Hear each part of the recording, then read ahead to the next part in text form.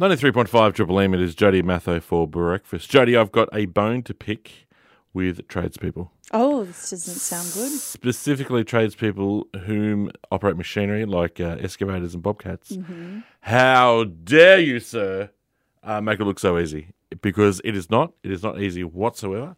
As you know, Jodes, I've been putting this pool up. Yes. Well, actually not putting the pool up. A mate of mine's come over to make a pad for this above ground pool.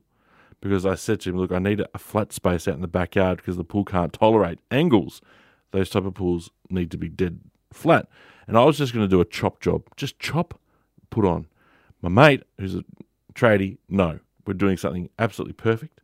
And it is absolutely perfect, which would be fine if it wasn't 5,000 degrees outside. Yeah. Old Matho's been struggling. My mate, not a problem. Just worked straight through it. No worries. Enjoying it, in fact. Because is he doing it in the afternoon? Like after his job, he comes and does...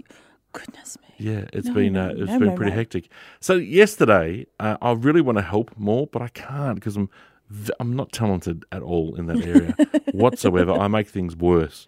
I create work for tradesmen to fix my job. I see that. So yesterday, he went home and said, look, I'll come back tomorrow and we'll spread all this dirt out because the backyard is an absolute mess because of the machines, which I knew was going to happen. Wasn't a surprise. Then I'm looking at the machines, I'm looking at this mound of dirt that's there that was moved for the pool. And I thought, I've hired the machines and I've had a little bit of a go. Oh, you're like, I'm going to move it. I'm going to have a little move. And this is very late after I've already kind of worked.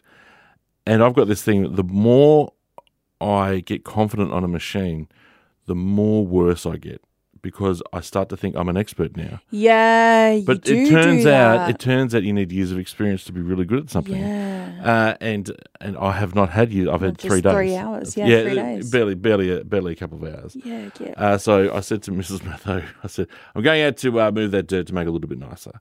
And the lady came back in and said, much worse.